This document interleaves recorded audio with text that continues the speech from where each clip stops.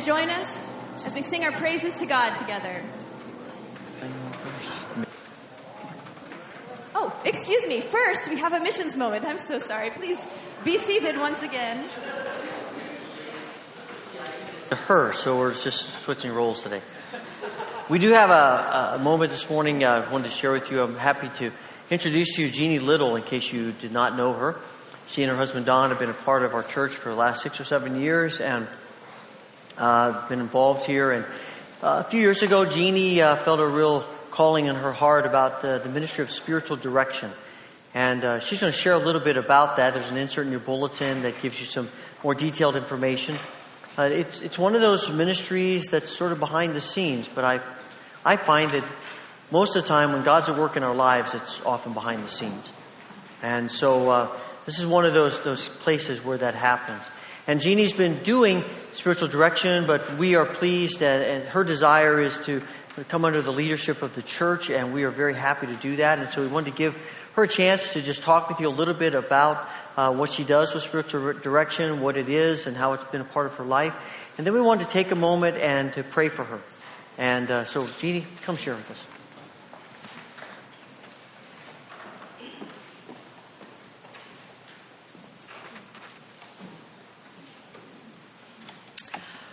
Well, I'm grateful to have this opportunity to share with you about spiritual direction, a ministry that in many ways has changed my life. Although I believe God was preparing me for this ministry, it wasn't until about 6 years ago that I heard about spiritual direction. Almost immediately, I knew that I was to pursue training to become a spiritual director. It just fit in so many ways with me. But the lovely thing about it, the lovely way that is so God, was that I thought that I was going to pursue this training to learn some techniques and information, when really God's first plan was to draw me into a deeper love relationship with Him, and also to heal and free me from things that just felt like they were part of me. They'd been with me for so long. This has been a large part of my journey for the past 6 years. But what is spiritual direction? Let me start by telling you what it isn't. I am not a counselor, not a life coach, not an accountability partner or a prayer partner. And spiritual direction is not even very directive. Spiritual direction is a form of soul care, and I think of myself as more a companion on the journey. We are all on a journey with God. Whether we started knowing Him personally as children or later in life, we are learning and growing and doing the best we can on this journey. Engaging Scripture, praying, being part of a church community, trying to follow and serve God in the world. But at the same time, we are immersed in all our individual life experiences. Being born into a particular family, making friends, being a college student, working, etc. I doubt I have to spend time convincing you that although we may have earnestly surrendered our lives to God, perhaps many times, our life and our relationship with Him can sometimes feel like a bit of a tangled mess. The busyness of life, its stresses, challenges, and decisions, added to the hurts and disappointments of life, can have us sometimes wonder, if we're honest, where is God in the midst of all of this? Spiritual direction is based on the conviction that God can be found in all of our life experiences. In fact, He's waiting to be noticed there. Just as Jesus stopped by the well and met a woman who had had many husbands and likely felt that her life was a mess, and offered her living water, offered her really Himself, so Jesus wants to come into our individual messy stories and say, I can meet you there. I can offer you water too. In spiritual direction, I am honored when individuals share their story with me. I give them a safe place to voice their confusion and struggles and help them notice where God might be. It is traditional to light a candle at the beginning of each session to represent Christ's presence in the conversation. Sometimes getting the question and the struggle out and just holding it to the light of Christ's presence can be deeply healing. I don't, though, want to give you the impression that spiritual direction is problem-centered, much like counseling is, perhaps. For me, spiritual direction functions as regular soul care, much like the other spiritual direction disciplines of prayer and scripture meditation and silence. Having someone who regularly draws me to examine my life and ask, where is God in my life, enables me to live my relationships and my life with God more reflectively, rather than feeling that life is like being on a fast-moving train. Building trust with a spiritual director who listens, asks me questions, and notices things I may not notice has helped me grow in what Scripture calls abiding in Christ. That sense that I am a deeply loved child of God. There's much more I could say about spiritual direction, but on a practical level, I meet typically with men or women once a month, though with students I meet usually every 2 weeks. I find students live life a little more intensely. If you're interested, I would love to sit with you and hear your story. We're going to spend a moment praying for Jeannie, and if you would like to, I'm going to have her kneel here. If you'd like to come and lay hands on her as a means of support and encouragement, I invite you to come now, and we'll spend a moment praying.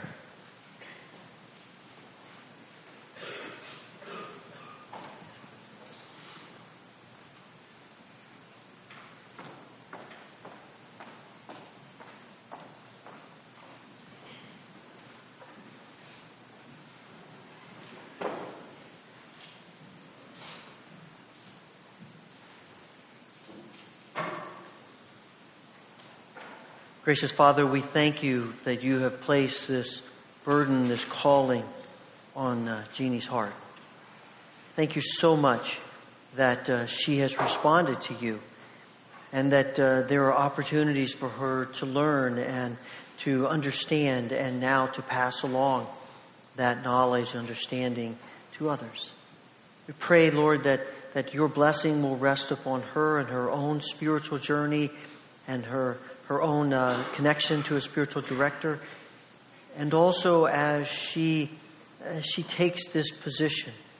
We pray, Father, that you will help her to be your hands and your feet and your eyes and your ears to people who sense that this would be helpful to their walk with you. Pray, Father, that you would give to Jeannie sensitivity to your Spirit and awareness of your Spirit at work. And we pray, Father, that you will help her to see that you are indeed using her in powerful ways. Father, we ask for your blessing upon this ministry. May it be a means you use to change lives through your Holy Spirit. And we pray all of this through Christ Jesus. Amen. Please stand and join us as we continue in worship together.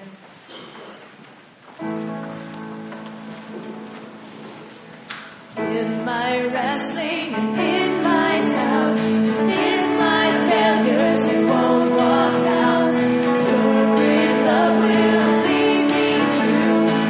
You are peace in my trouble sea. Oh, you are peace in my trouble sea. In the silence, you won't let go. In the questions, your truth will hold. Your great love will lead me through.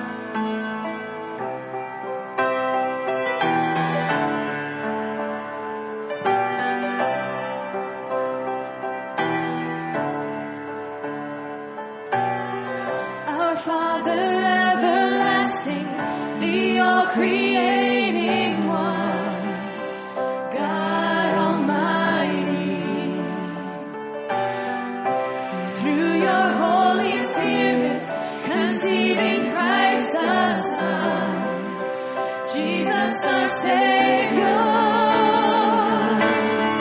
I believe in God the Father, I believe in Christ the Son, I believe in the Holy Spirit, our God is three in one.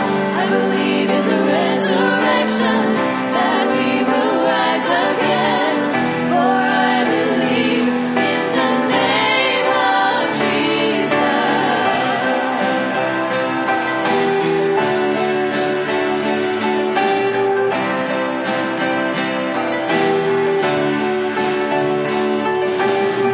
Our judge and our defender, suffered and crucified. Forgiveness is in you. Descended into darkness, you rose in glorious light, forever seated high. I believe in God the Father, I believe in Christ the Son, I believe in the Holy Spirit, our God is three in one. I believe in the resurrection, that we will rise again, for I believe in the name of Jesus. I believe in you. I believe you rose again. I believe that Jesus Christ is Lord. I believe in you. I believe you rose again. I believe that Jesus Christ is Lord.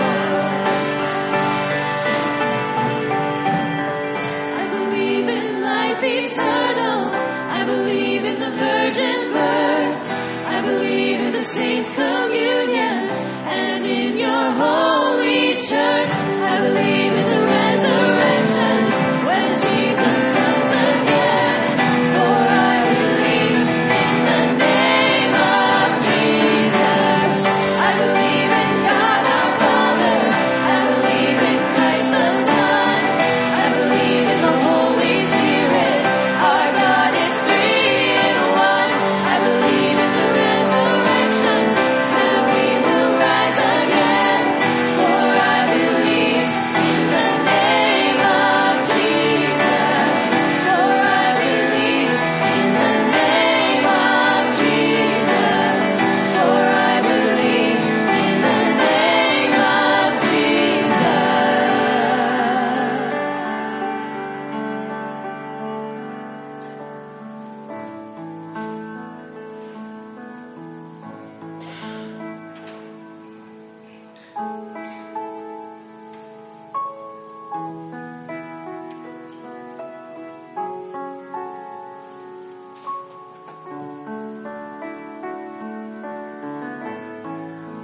The moon and stars they wept, the morning sun was dead, the Savior of the world was fallen. His body on the cross, His blood poured out for us, the weight of every curse upon Him.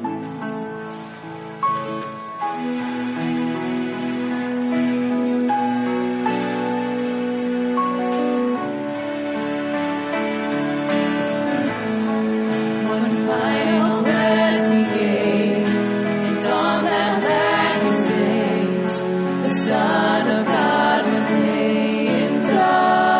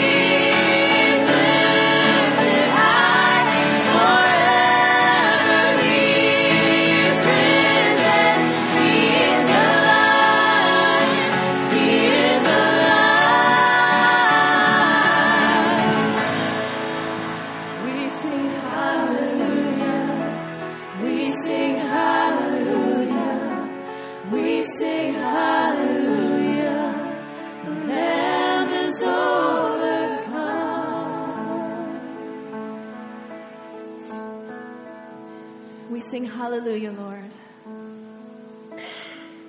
For you have overcome the grave and set us free from the chains of sin. You call us beyond ourselves to live not in fear and doubt, but in your glorious hope. Free our minds and unbind our hearts that we might live in the light of your glory and grace. It's in your most holy name that we pray. Amen.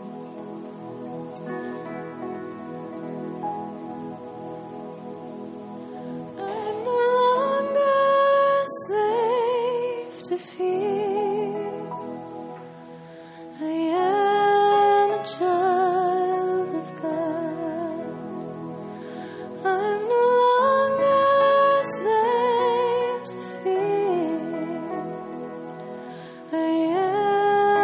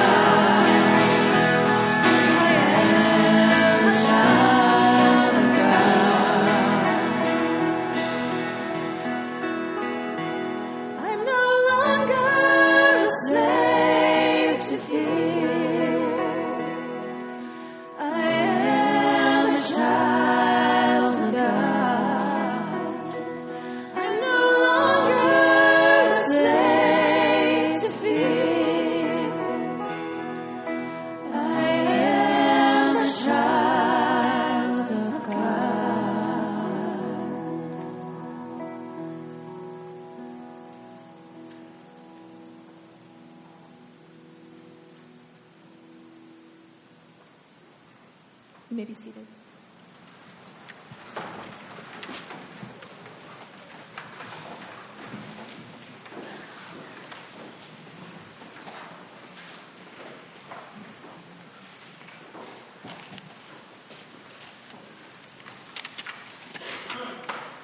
Today's scripture reading comes from Romans 6, verses 1 through 14. What shall we say then? Shall we go on sinning so that grace may increase? By no means. We are those who have died to sin. How can we live in it any longer? Or don't you know that all of us who were baptized into Christ Jesus were baptized into his death?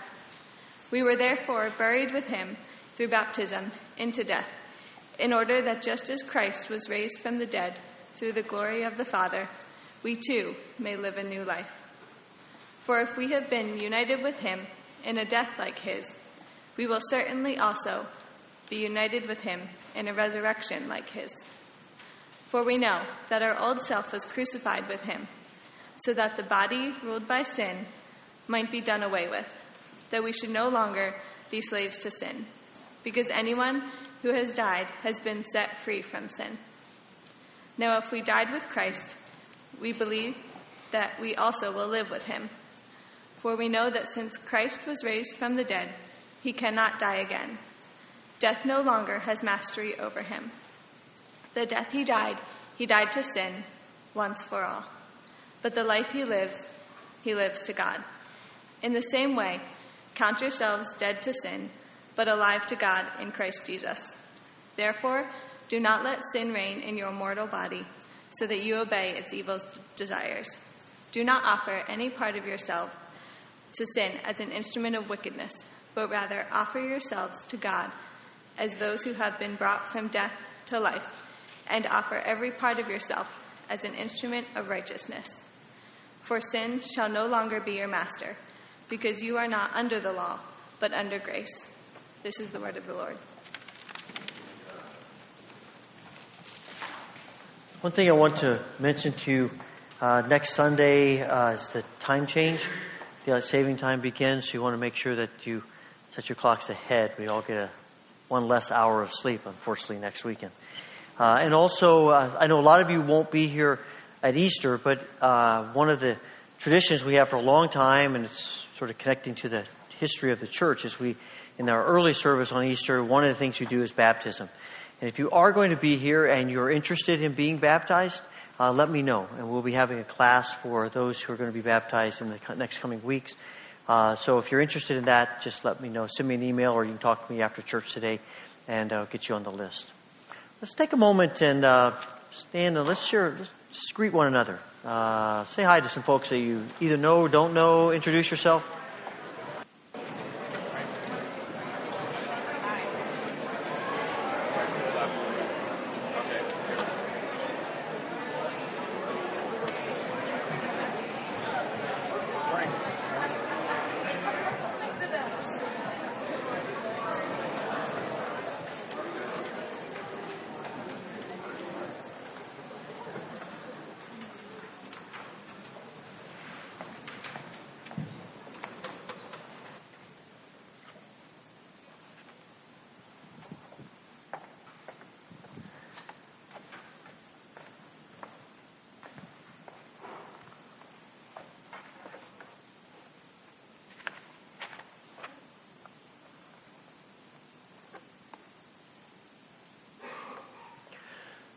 Dennis Kinlaw, who's one of my spiritual heroes, once said, "Grace is a promise, not a payoff." Think about that for a second. Grace is a promise, not a payoff. I think we spend most of our lives trying to understand that. Because there's something in us that wants to believe God is gracious to us because we've done something to deserve it. We have done something spectacular. We've been especially spiritual. We have been especially good. We are reading our Bible more than anybody else. We're praying longer than anybody we know. Whatever the case may be, something about us has triggered God's grace.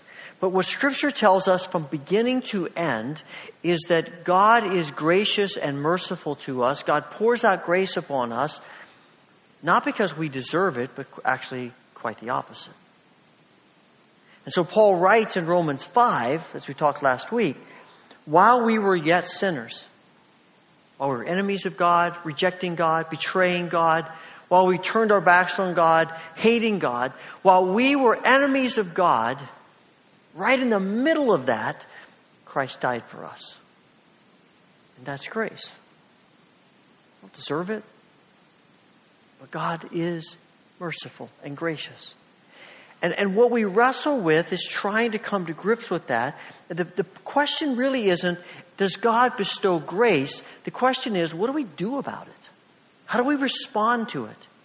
One of the most natural responses to any kind of kindness that people give us in our human nature is, quite frankly, to take advantage of it. I mean, people are nice, people are good. We keep pressing for more goodness, more niceness from them. People who give of their time and energy to help us, they're the people we keep going back to when we need more time and energy and help. And it's really, I think, part of what the people in Rome are struggling with. Paul has said to them, God is so gracious to you. He is, while you were yet sinners, Christ died for you. And their response is, that's awesome. So when we sin, Christ forgives us. So why should we worry about not sinning?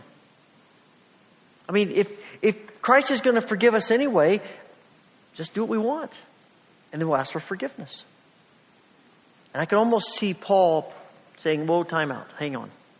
You're missing the point. And at the heart of that mindset, at the heart of that idea is, sin is harmless. I mean, what we do has no long-lasting consequences. There's nothing really harmful about sin other than it's something God said we're not supposed to do.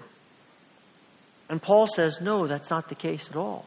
And if we're honest, we know sin is not harmless. Sin is destructive. It destroys everything about us. It eats away at our self-worth. It eats away at our connection to God. It eats away at our relationships. It eats away at what we're able to do and our peace of mind. It just continues to destroy us because that's the purpose of the evil one, to destroy us. And that's why you think of the last time you felt regret over something you did or said. I mean, why do you feel that regret? It's because you realize I shouldn't have done that. And I'm watching how what I said or what I did has fractured this relationship, has hurt my reputation, has cut off my ability to really sense God's presence with me. And I'm no longer feeling that peace. Sin is destructive, and I think we miss that. And because of that, we don't realize the way in which we view sin so often. You know, we so often think of this life, this world. I think that's part of the problem, how we view salvation. We think of it as just being about heaven and not about what God is doing now. The reality is Christ comes and dies on the cross so that we will know not just eternal life, but life with Christ now. And often that feels like when Paul talks about dying to sin, dying to ourselves, and that's what salvation is about. And often that feels like we're moving towards something less than something more. Because that's how we equate death. I mean, physical death, someone we love, someone we care about dies, even in the best of circumstances where their death brings relief from suffering and pain. And we know that as Christians they're going to heaven. There is loss on our part. And we miss them and we ache for them. And there is a sense of something less. And so it's our natural response. And we get things confused around. We're a lot like the Israelites who have been 400 years in slavery, and they come out of Egyptian slavery. And they're in the wilderness, and God has rescued them. And what do? They start grumbling and complaining because they don't like the food they're getting. And they say, we were better off as slaves in Egypt. Really? It's one of the most ludicrous things you read in the Scriptures. They think being slaves of the Egyptians, who are beating them and killing them and forcing them to all this terrible labor and controlling their lives, because they get to eat certain foods that they don't get to eat in the wilderness, this is a better life than being in the wilderness with God. It's a lot like the stories you read of people who have spent so much time in prison that when they're released, they don't know what to do with themselves. They don't know how to live in that freedom. And sometimes they commit crimes to go back to prison because it's comfortable and it's safe and they understand it. And they don't know how to exist outside of that. And we think, wow, that's hard to understand. And yet, think about times we do that in our own lives. We set sin up as if it is something, if we give it up, we're losing something. There's a story in Isaiah 44. Isaiah says to the people of Israel, think about how stupid you're acting. You go out in the woods, you cut down a tree. And you cut the tree in half, and with half of it, you chop it into pieces and you use it for kindling to cook your food. And with the other half, you carve it into an image and you set it up on outside your house and you say, this is the God who rescues me. A piece of wood. The half of it is cooking your food. This is the God you worship. This is what you think is so awesome. And when we think of it in those terms, it doesn't make any sense. And yet when we live our lives, it feels like we're giving up something. But the truth of the matter is, what we're giving up is enslavement. Because sin always enslaves us. We think we're controlling sin, but the reality is sin's controlling us. We think we're dragging around sin by the chain, but the truth is sin is dragging us around by the chain. And I know that's true because there are so many times in our lives when we think, I know I don't really want to do that, but I do it anyway. I know that's harmful, but I really want to do it anyway.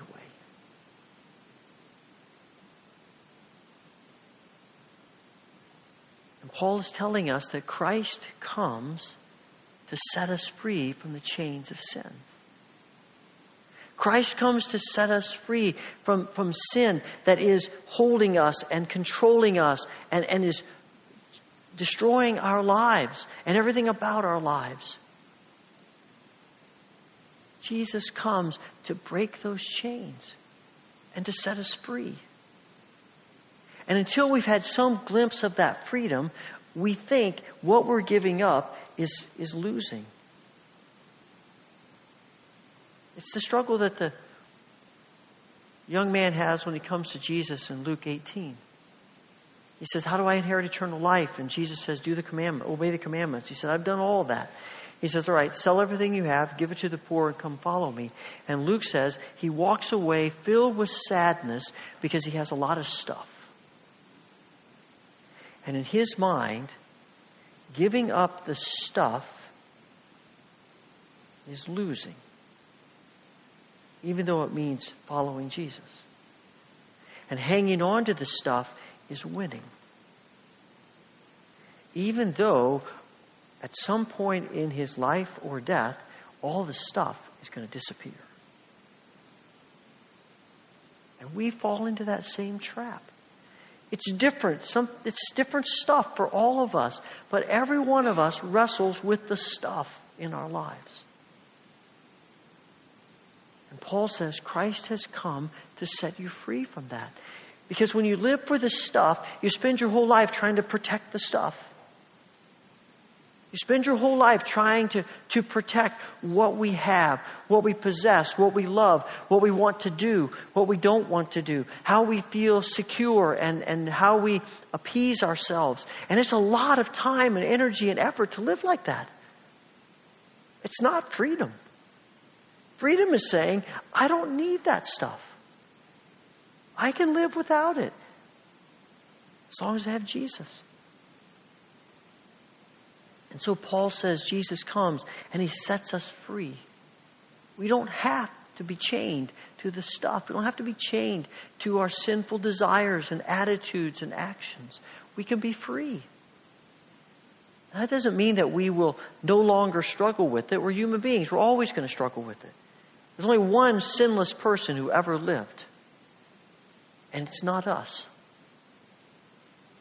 We are going to struggle. But what Paul is saying is we can be set free more and more all the time. And ultimately, we will be completely set free when we arrive in heaven and the kingdom is brought in and all is put right.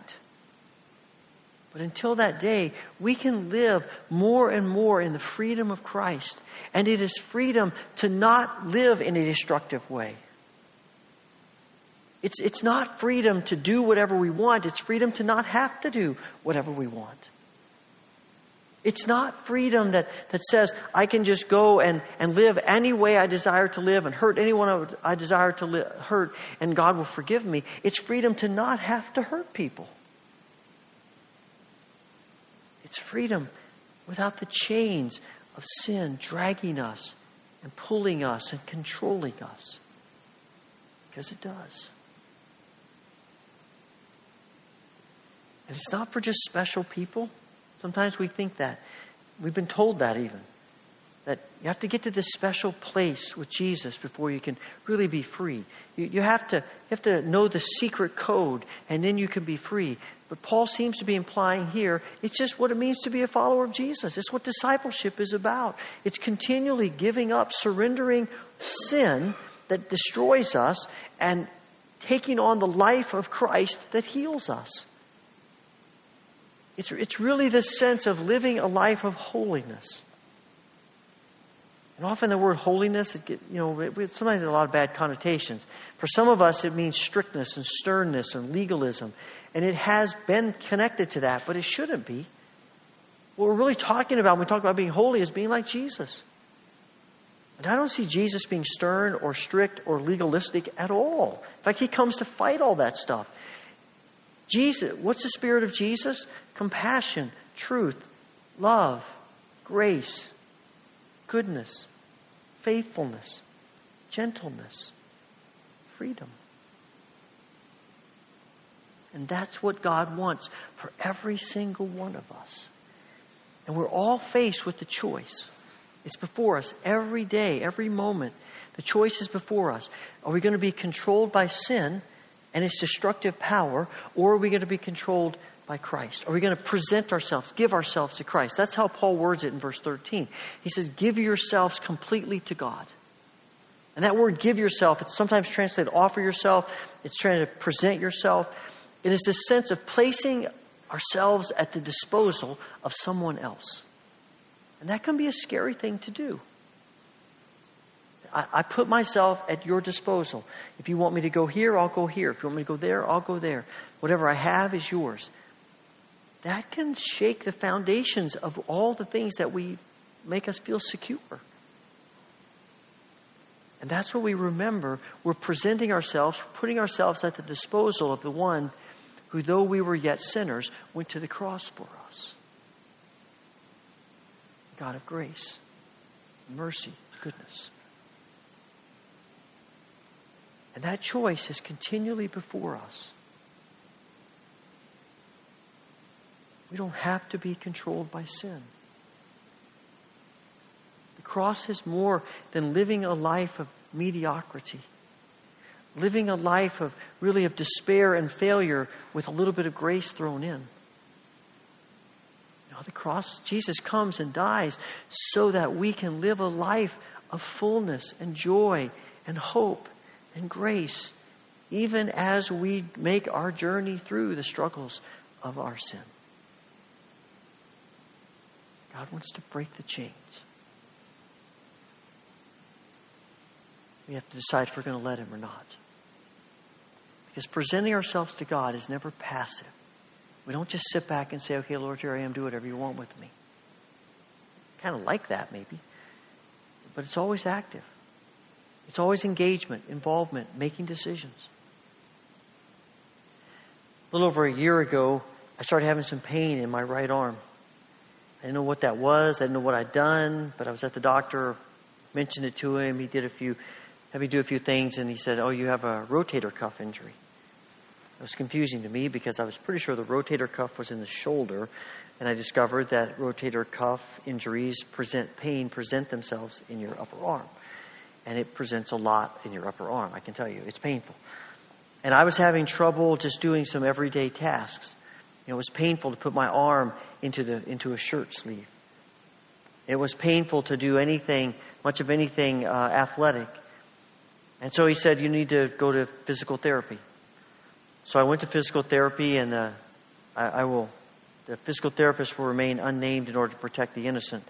But I went to physical therapy, and he started working on me, and oh man, it was so painful what he was doing to me. But it was helping. And he said, "Here's your home exercises. You make sure you do these home exercises."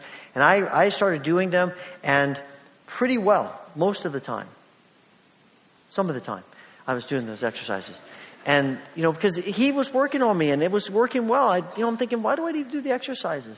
And so it was getting better, and I was doing okay. And then it got worse.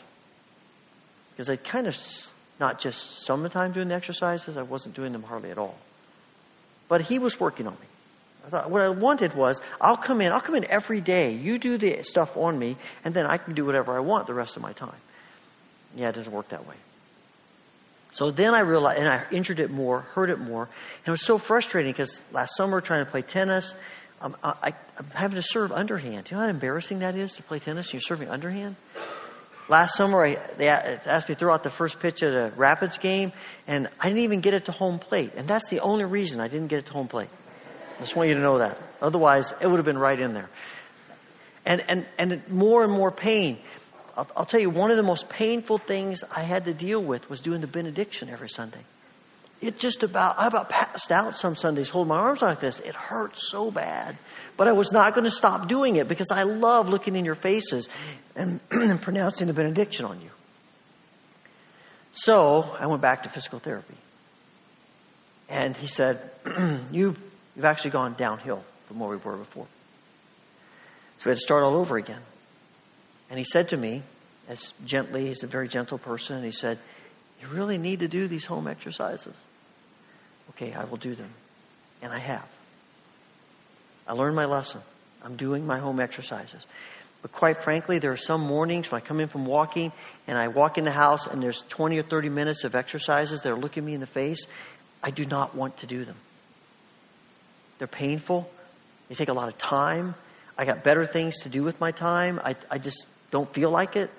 All the excuses that we make for not doing things that we should do. And then I remember what it was like when I didn't do them. And I start doing them. And here's what I've learned. I had some self-talk. I'm thinking to myself, you're so stupid. What is wrong with you? You can either go through some pain, a little bit of pain every day in order to get better. Or you can skip those painful things and just do whatever you want and end up getting worse. And I know, not just from theory, but from experience, the first one is better than the second one. And I think in a very similar way, God is saying to us every day, do you want to surrender today? Or do what you want? Do you want to just go your own way, or do you want to give me that? Realizing that whatever decision we make is going to lead us down different paths. And what we have to understand is that in this decision-making process, we can either be controlled by sin, whose desire is to destroy us, or we can be controlled by Christ, who, while we were yet sinners, went to the cross for us. Who do we want to serve?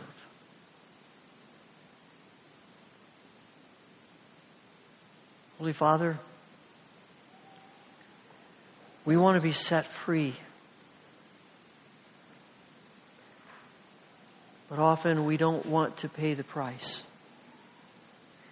And yet realistically, we're giving up all the things that are damaging us and destroying us in order to take on you who is giving life to us. May it be so for us today, Lord. We pray this through Christ. Amen. We're going to spend some time praying here a few moments this morning. And as we do that, if you would like to come and use the altar rail, perhaps to pray for someone else, perhaps to pray for yourself. Maybe there's something that the Lord has put His finger on in your life that you need to relinquish to Him, to give up because you want freedom. Please feel free to join me at the altar rail as we pray together.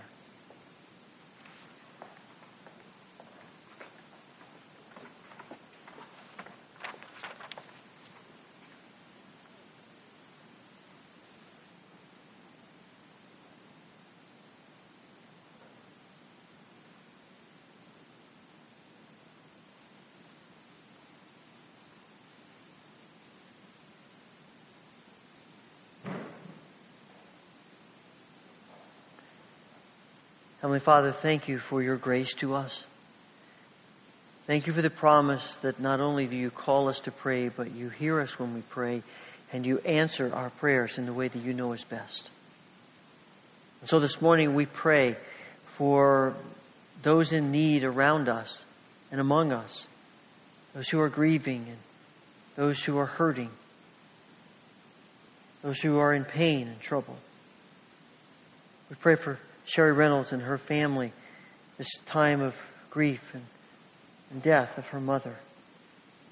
We pray for all who are struggling with the reality of death and loss every day. We know that you're with them, with us. We pray you comfort every need, every aching heart, every burdened soul. We pray that you would heal all of our diseases through the grace and power of who you are. Give hope and courage and healing and strength to all who are in need today. And we think especially of Bob Joubert and Rich Reynolds, Calvin and Laurel Bucher, Warren Woolsey, Bill Getty, Phil Muker and Mike Raybuck, Jill Tyson, Bruce Brenneman, Everett and Micah Christensen, Linda Roth and Dick Gould, Crystal Blake, Emily Cricklar. Father, we pray for the ministries of this church, and we thank you for all of the prayer groups that meet. We pray that you will bless their times together. May they sense you with them, and may they sense you at work as they pray. We thank you for the ministry of St. Patrick's Church in Belfast and Father Dennis as he leads them. Pour out your anointing upon this congregation, and may they continue to be a beacon of light in this world of darkness. We pray, Father, for the Rodrigos and their ministry in Sri Lanka. Help them as they lead a variety of churches and groups, and just pray for them. Bless their son, Daniel, a student here at the college, and that you would help him as he's a long ways from home. And we pray for our brothers and sisters in northern Nigeria. Increasing attacks. More than 4,000 Christians killed last year. Almost 200 churches attacked. Although we don't even know what to do with these figures. But they're real people and real lives. And we know that you love them and you're with them. And we pray that you will protect them and give them courage and strength that can only come from you.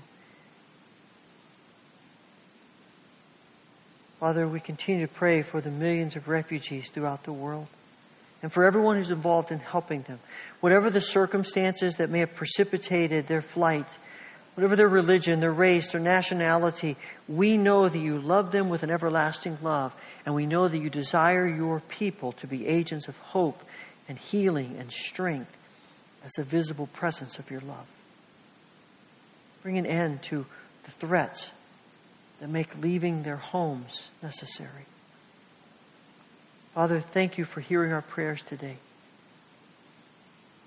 Be glorified in answering them in the way that you know is best. And we ask this all through Christ, who has died for us, in your mercy and grace. Amen.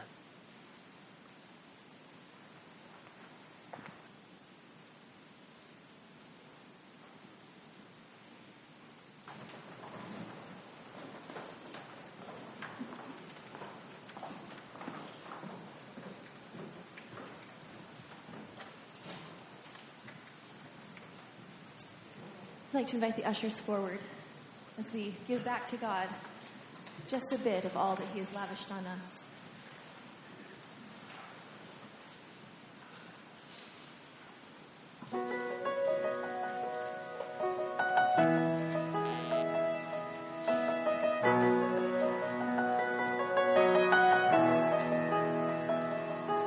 My heart hangs on every word that you speak. I need you, Lord, come find me. Holy Spirit, breathe. I've been walking through deserts. I need more of your presence. Find me, Savior, be my strength. Down in the valley, when waters rise, I'm still believing. Hope is alive.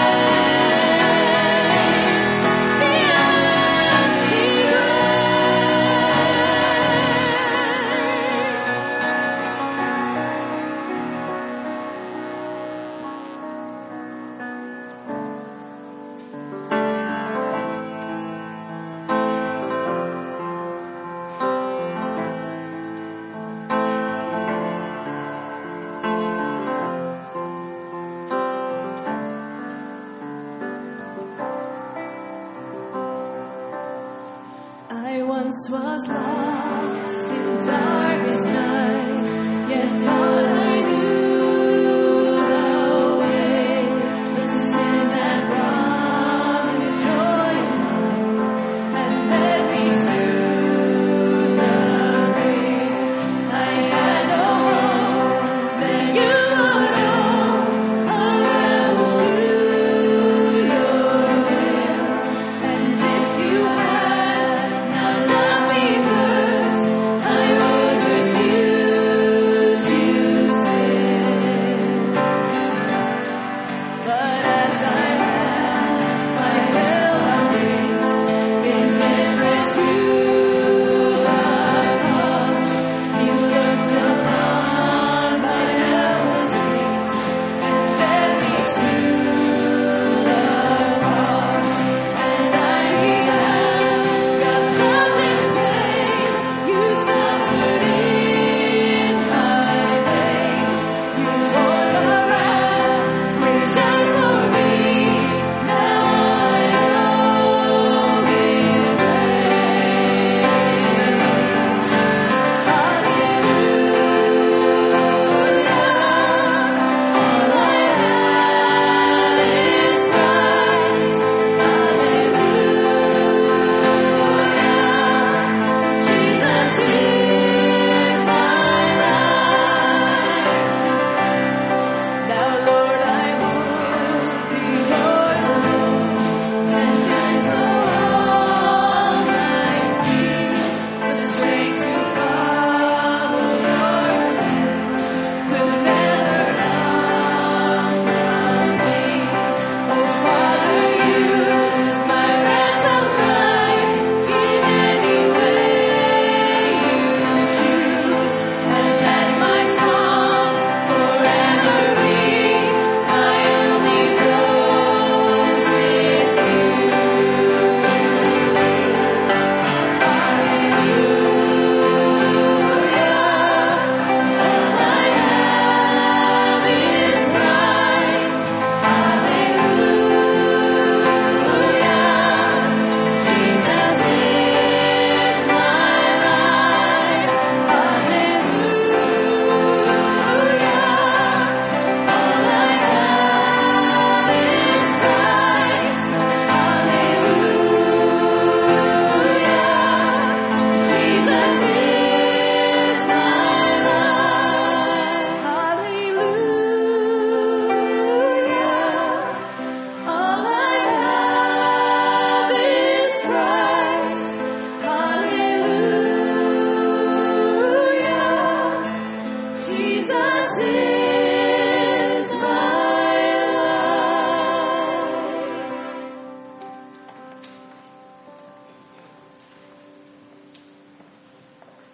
Receive the benediction. May the grace of the Lord Jesus Christ, the love of God, and the fellowship of the Holy Spirit be with you now and forevermore. Amen.